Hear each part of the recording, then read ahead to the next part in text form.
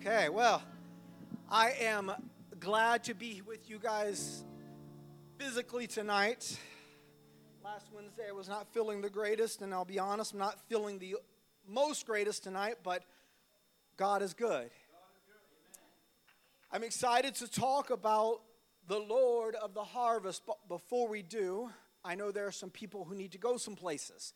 Youth, our kiddos, is there no ladies? Okay, so youth and children, you are dismissed at this point. And everyone else, if you will open your Bibles with me to John chapter 4. We're going to read verse 34 and 35. John chapter 4, verse 34 and 35. We'll give just a minute for everyone to kind of get situated here. I want to say thank you, first of all, to Pastor Powell for covering for me kind of last minute last week. I have been thinking about this title for some time, and though I had shared the title with him, I had not shared any thoughts beyond that. No scriptures, nothing. So when he wrote back to me and he said, hey, here's what I want to talk about, I'm like, well, you stole my entire first lesson already, so I guess it's good that he's Lord of the harvest and not us. So John chapter 4, starting in verse 34 says, Jesus saith unto them, my meat is to do the will of him that sent me, and to finish his work. Say not ye, there are yet 4 months, and then cometh harvest. Behold, I say unto you, lift up your eyes and look on the fields, for they are white already to harvest. I mentioned when I first walked up here that though we may be, God is not constrained by time. And he says that the harvest is already ready. Let's pray. Lord, I pray now that you would open our hearts and minds to hear what the word saith. Let it change us and not seek to change it. Let us be obedient to your word and to your spirit to help us to be more like you each and every day. We know that there is a harvest and that you are the Lord thereof. We give you glory and honor in Jesus' name. Amen. You may be seated. John chapter 4, the disciples are speaking with Jesus, and often, as is the case, the disciples are concerned about things that are going to happen and when they are going to happen. There are numerous places throughout the Gospels we hear the disciples asking Jesus, is it now that you're going to restore the kingdom? Is it now that these things are going to take place? You see, the Jews had become accustomed to this mentality of always looking forward to something. So they knew where they were and who they were supposed to be, and yet their whole life was defined by one day when God restores the kingdom, one day when he returns with the rod of iron, and then we can be complete, and then we can be who he has called us to be. But in the meantime, they constantly lived in this state of ungratitude and longing for something else other than what God had told them. They were unable to see the harvest and the need that was already at their door. In Matthew chapter 9, I'm going to start in verse 35, and I'm going to read 35 through 38. This is exactly where Pastor Powell spoke from last week, and so this will be familiar. But let me read over this briefly for some context. Matthew chapter 9, verse 35 through 38. And Jesus went about all the cities and villages, teaching in their synagogues and preaching the gospel of the kingdom, and healing every sickness, every disease among the people. But when he saw the multitudes, he was moved with compassion on them, because they fainted and were scattered abroad as sheep, having no shepherd. Then saith he unto his disciples, the harvest truly is plenteous, but the laborers are few. Pray ye therefore the Lord of the harvest, that he will send forth laborers into his harvest. Last week, Pastor Powell took somewhat of a unique approach, even by his own words, that he took his 4 points, if you will, and kind of worked them in reverse. And he did that in a way that I thought was fantastic. And one of the things that I even wrote down on my own separately was, Jesus didn't wait until there was a need before he went. but rather he went, and as he saw the need, he acted. I would dare say if you're looking for a need, you're not looking very hard because there's a need around every corner. So the rule or the call, if you will, is not look for a need and then go, but go, and as you see the need, respond. I love here, though, that he is referencing, he sees the people, and he has mercy on them because he sees that they are sheep that are scattered, having no shepherd. Now, I read that verse, and first of all, regardless of any context, I take that and I look at that and I'm like, God, how amazing is it that despite our continued rejection of your word, despite our own, personal and conglomerate, if you will, rejection of your word, you continue to look at us as sheep still in need of a shepherd. He could look at us as someone who says, I've given you instructions, you've refused to hear them, so I'm done. And yet, instead, in his mercy, he looks and says, okay, they still need the shepherd's voice in their life. And I look at that and I am constantly grateful in my own life, for no doubt there have been numerous times in my own journey where I have not been doing exactly what God has told me to do. And yet, his mercy still reached for me even in my times of my own rejection. But something that hits me even harder when I read that verse can only be understood if you actually go back to the beginning of this chapter.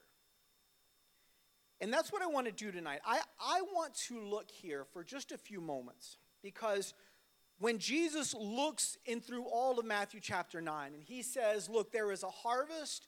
We need laborers to go out into the harvest. We all see that.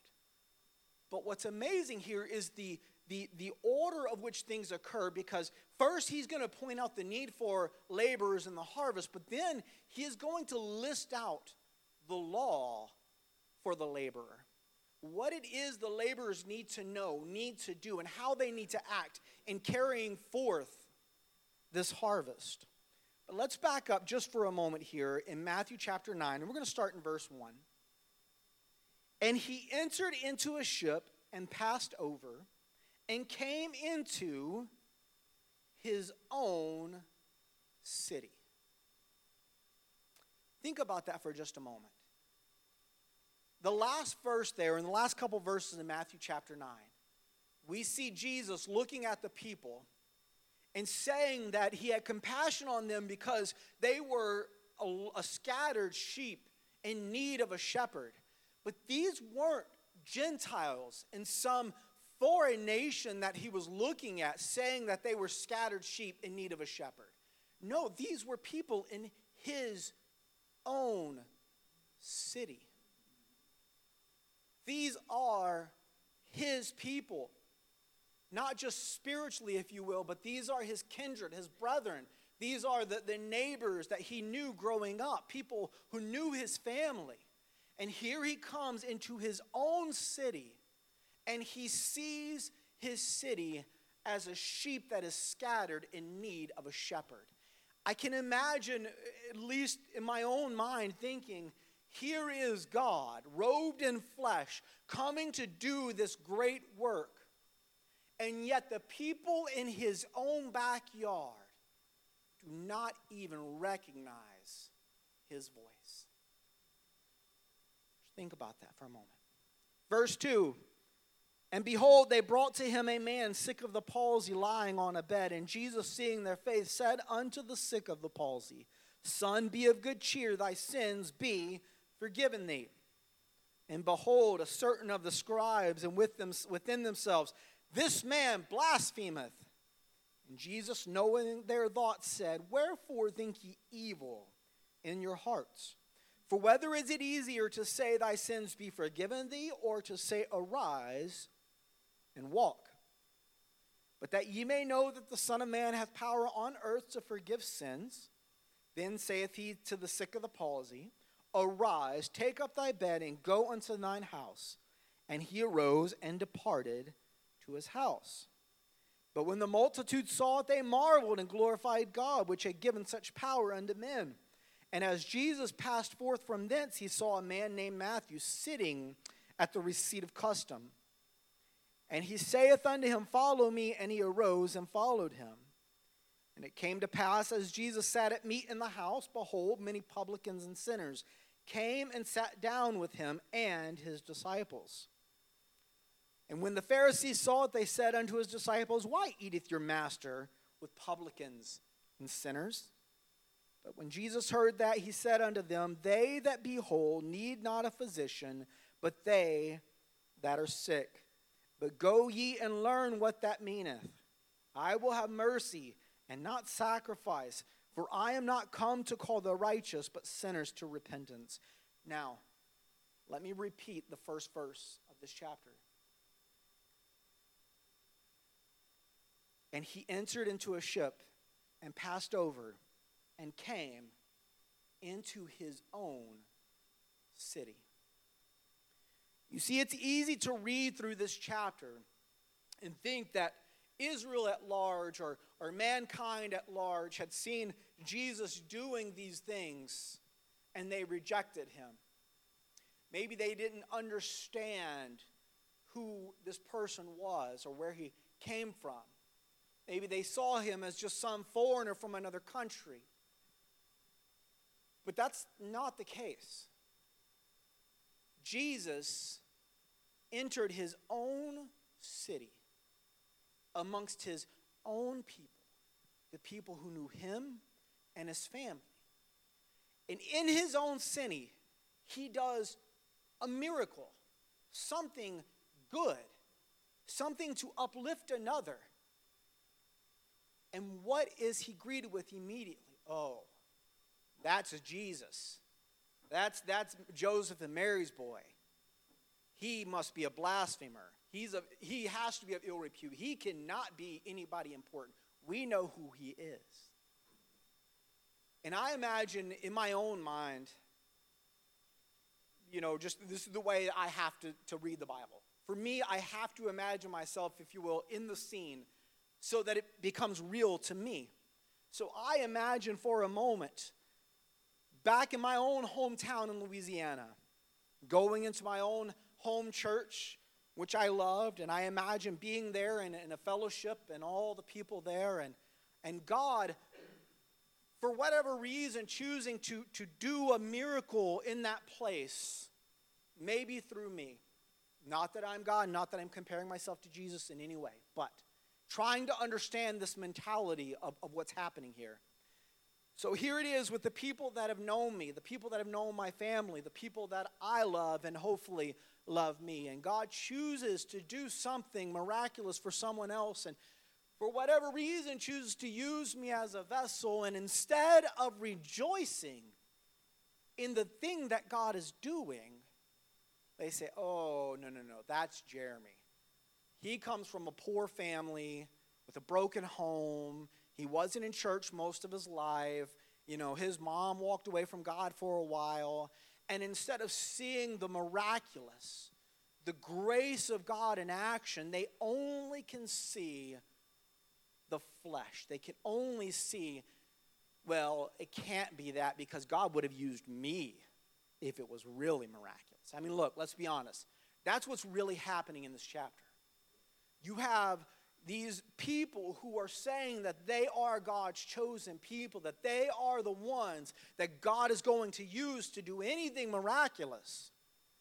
And so when they see this lesser than coming and doing this, they automatically say, whoa, no. God didn't use me, therefore it cannot be God. I worry sometimes that we can do the same thing. Okay? And listen, I'm speaking to me 100%, so if your toes full stepped on, don't worry, mine have all been crushed. Okay? If my immediate reaction is to see God doing something great in someone's life and to see God using them in a mighty way, and my immediate fleshly reaction is suspicion, Ooh, well, maybe there's something else going on here. This really isn't quite God. This is just emotionalism, and it's a fad, and it's going to fade. Well, is that what's happening, or is it me in my flesh saying, no, I am a preacher. If God was going to do that, he would do that through me. So here is the stage. Here is Jesus, God in the flesh. The Word become life amongst his own people, seeking to bring about his kingdom, and this is how he is greeted. Now, I'm not naive. God's not surprised by this. It's not that God is so taken aback that like he's going to give up. But for me, the reader, trying to understand the emotional state of Jesus, I can almost not comprehend it. So now when we get to the end of this chapter, and we see Jesus explaining that pray that the Lord of the harvest would send forth laborers. Now we proceed to Matthew chapter 10.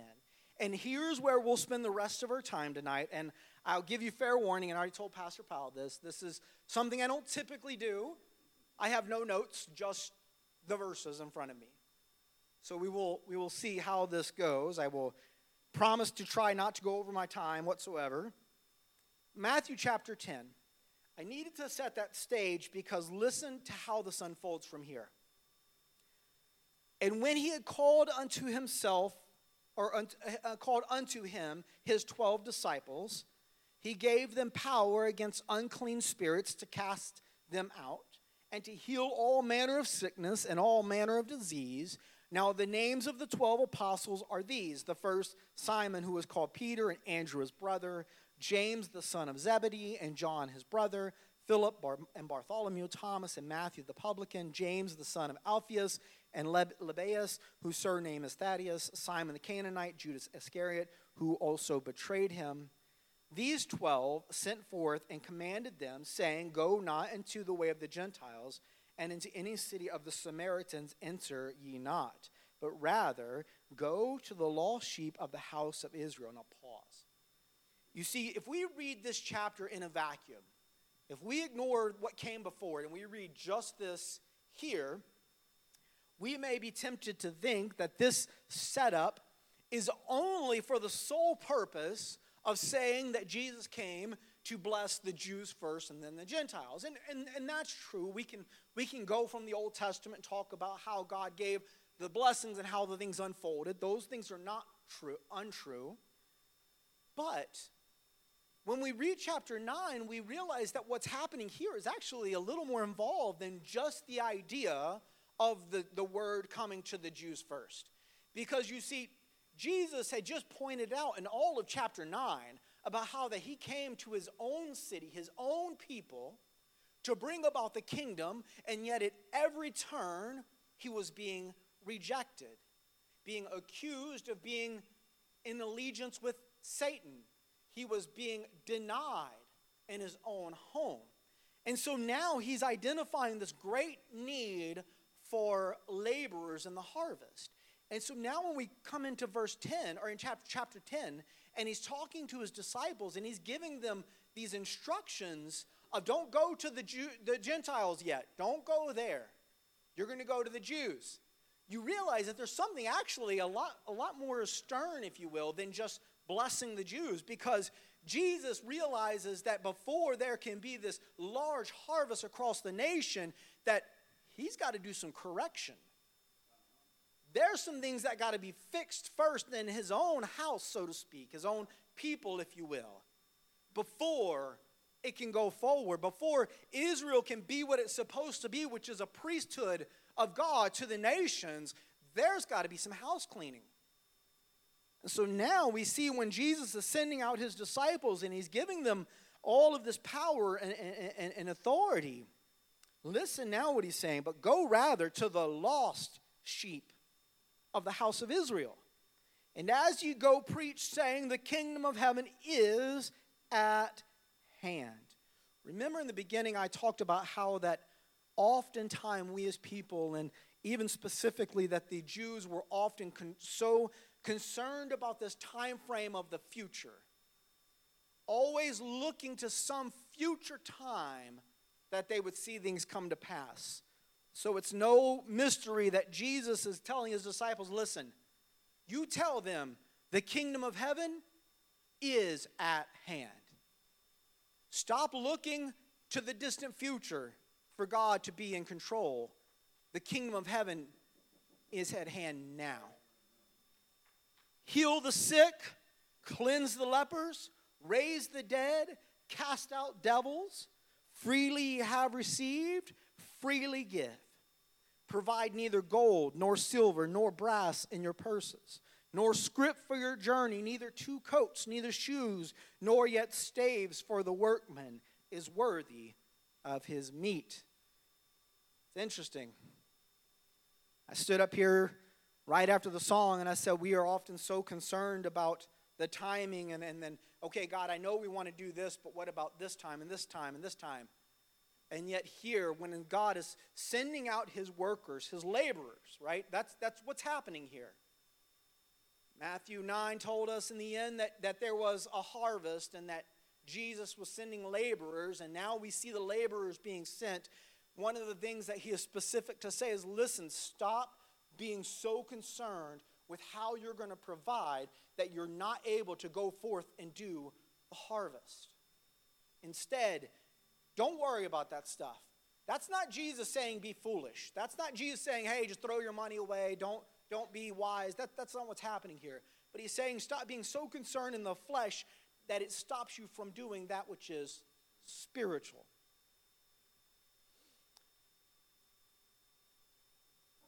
He says in verse 12, and when you come into an house, salute it. And if the house be worthy, let your peace come upon it. But if it be not worthy, let your peace return to you.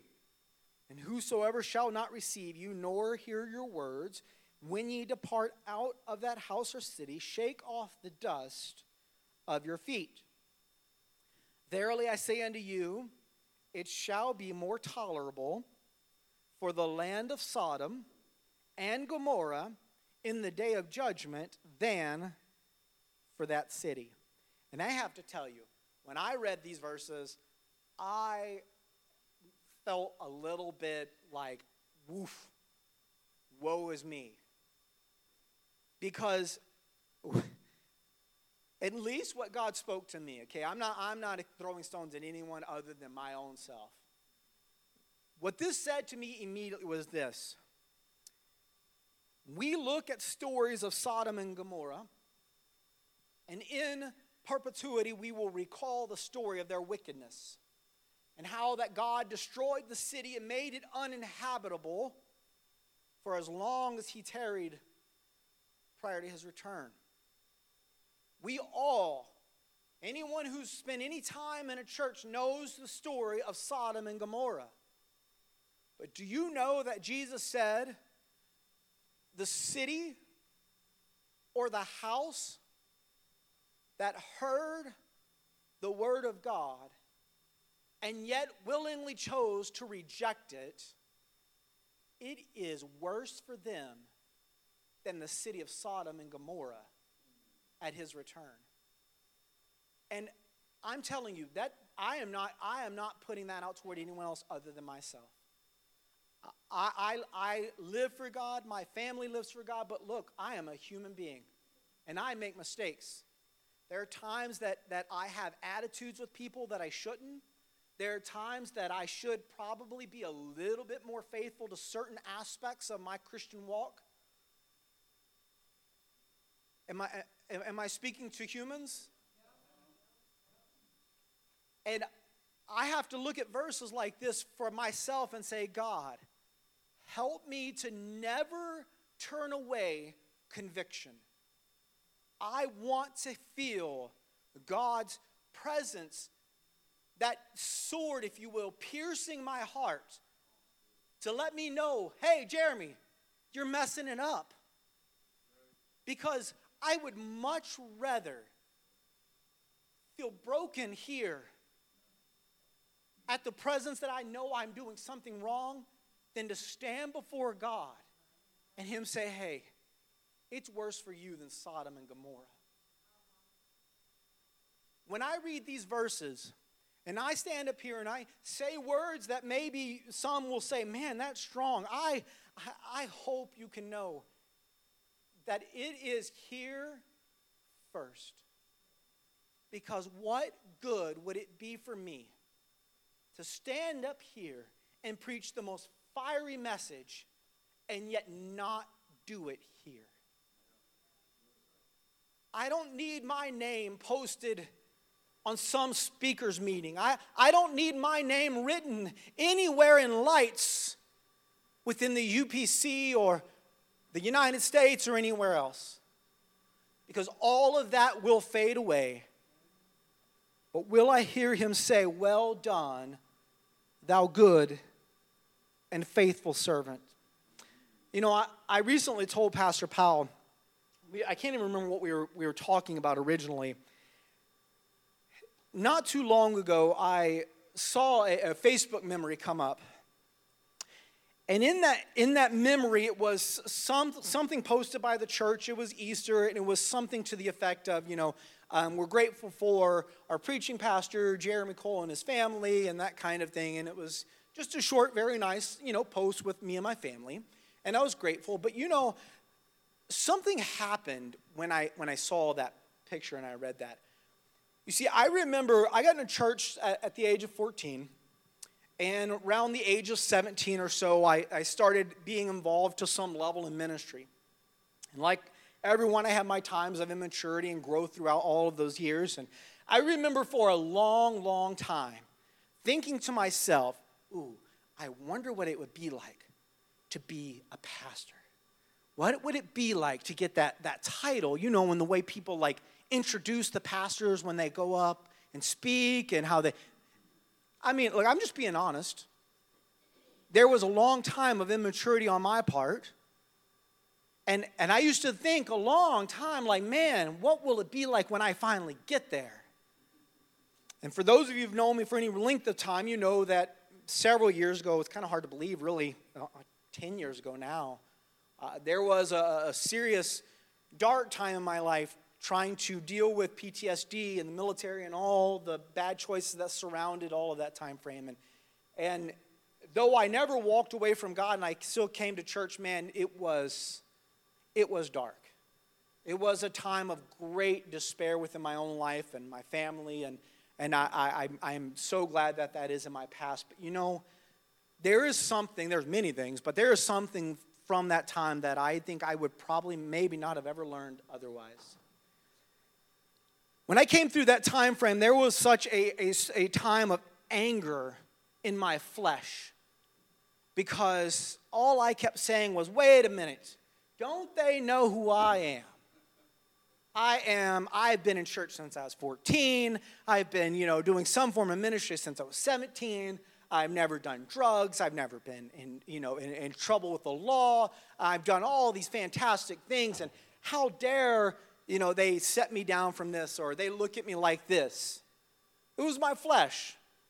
It was my spiritual immaturity saying that I was somebody because of my name. And, I will never, ever forget the day going in my own little temper tantrum that plain as day, God spoke to me and said, your righteousness is as filthy rags. And the weight and despair in my own heart as I began to reflect on that, how could I try to put myself in comparison with God of the universe, the only one who never sinned, the one who loved so much that despite our sin, he still loved us. How could I be that person? And I say all of this for a reason. I'm not just kind of going off on a tangent here because you see, in many ways, this is the heart of what I see here.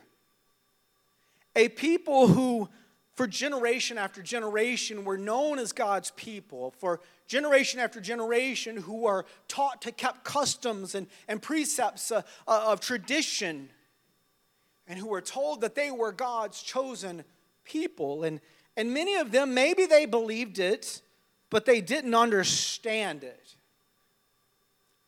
And so now what we see happening is for the first time in many of their lives, they are having their moment of coming face to face with their own hypocrisy. They are having their revelation, if you will, of this separation that they've created of their own righteousness, and yet God is trying to explain to them, no, you have it all twisted. You see, because when I saw that picture, I realized I feel no different. And that's not a bad thing. I feel no different because I realize that I am no one in comparison to the goodness of God. I feel no different because I realize that, like, whether I have pastor on there or not, it doesn't change how God sees me or loves me. It doesn't make me more important, and it doesn't make me less important. If it does anything, it reminds me that there is a people that needs saving. There is a harvest that needs laborers. I see those times and those titles so different now in my life, but there was a time that I was the Jews in chapter 10, where I thought that I was all that in a bag of chips, and I was doing everything right. And so when I saw that, like, I thought I was following God's will, and yet people were not giving me what I thought I'd earned, I became confused and maybe even at times despondent. But now listen. In verse 15, we read that it said, "Verily I say unto you, it shall be more tolerable for the land of Sodom and Gomorrah in the day of judgment than for that city." But listen, because I hope every one of us, I pray every one of us wants to be laborers for the harvest. I pray that. But listen, behold, I send you forth as sheep in the midst of wolves. Be ye therefore wise as serpents and harmless as doves. But beware of men, for they will deliver you up to the councils, and they will scourge you in their synagogues. And ye shall be brought before governors and kings for my sake, for a testimony against them and the Gentiles. Man, that took a turn pretty quickly. All of a sudden, we went from talking about the kingdom and being like laborers and the harvest, and now all of a sudden, we're talking about suffering. It's almost as if there was an acceptable suffering. If you didn't know, listen to Sunday's message. Verse 17, "But beware of men, for they will deliver you up to the councils, and they will scourge you in their synagogues, and you will be brought before governors and kings," key words, "for my sake, for a testimony against them and the Gentiles. But when they deliver you up, take no thought how or what ye shall speak. Do they know who I am? For it shall be given you in that same hour what ye shall speak. For it is not ye that speak, but the Spirit of your Father which speaketh in you. And the brother shall deliver up the brother to death, and the father and the child, and the children shall rise up against their parents, and cause them to be put to death. And ye shall be hated of all men for my name's sake." But here it is. Here is the point. "But he that endureth to the end shall be saved. But when they persecute you in this city, flee ye into another. For verily I say unto you, you shall not have gone over the cities of Israel till the Son of Man be come. The disciple is not above his master, nor the servant above his Lord. It is enough for the disciple that he be as his master, and the servant as his Lord. If they have called the master of the house of Beelzebub, how much more shall they call them of his household?" Let me pause here for just a quick moment. And I'm going to start wrapping this up here real shortly. When I read these verses, this is not in any way meant to bring about a spirit of fear or depression or distress. Because I sat here and talked about how that there would be these times of people persecuting you and lying on you and all of this stuff happening to you. But really, it's not happening to you. It's happening because of him. Because we are laborers in his harvest. The reason why we can look at verses like this and maybe on the beginning, at the outset, become sad or depressed or discouraged is because we're looking at it from this perspective of time. You see, we look at this and we say, whoa. You're saying that for me to be a laborer, I have to go through this time frame of people lying on me, bad stuff happening. Well, first I would tell you whether you're with God or against God, that's going to happen regardless. But here's the difference. Him that endureth to the end is saved. Now, first, for you and your household, when it says saved, I think we all know what it means. I'm not going to pretend like I'm bringing some big revelation to you, but let me maybe just remind you. Because Scripture teaches us that the present sufferings, the hardships that we go through now are nothing in comparison to the eternity with God that awaits us. We're also reminded that there is nothing that this world can throw against us that can remove us from his love, right? Death, nor life, height, depth, power, principality, nothing that this world has to throw it against us can remove us from the love of God. What that reminds me is that though there will be times I feel sad or maybe there is struggle, I can also always remind myself that, hey, he still has me. And not only does he have me now, but he's going to have me to salvation. The reason this world has so much depression and despair and stress is because there is no hope beyond their present circumstances. The reason fear grips people now is because they don't see an out. You ask anyone who does anything in counseling of any kind, and they will tell you something to this extent. Anybody in crisis, if you can get them to just not do anything for a little bit of time, there is a chance things will change. Because what happens is people, when they get in crisis, they see no possible out. And that's when they make poor decisions in desperation. But when people in crisis can stop even for a moment and step back and look at the situation, their chances of recovering significantly increase. For us as children of God, for us who want to be laborers in the harvest, there will be times when this world raises up against us and says things against us. But I am encouraging you to stop, step back, and remember that God has your back. That no matter what you feel in the moment, and I don't want to belittle your emotions. You see, I think sometimes we as Christians get it messed up because we think if we feel sad that we must not be saved. That's not true. God gave us emotions, but God also gave us the Holy Ghost.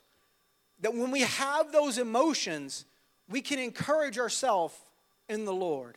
That when we feel those moments of fear, that we can remember that his perfect love casteth out all fear.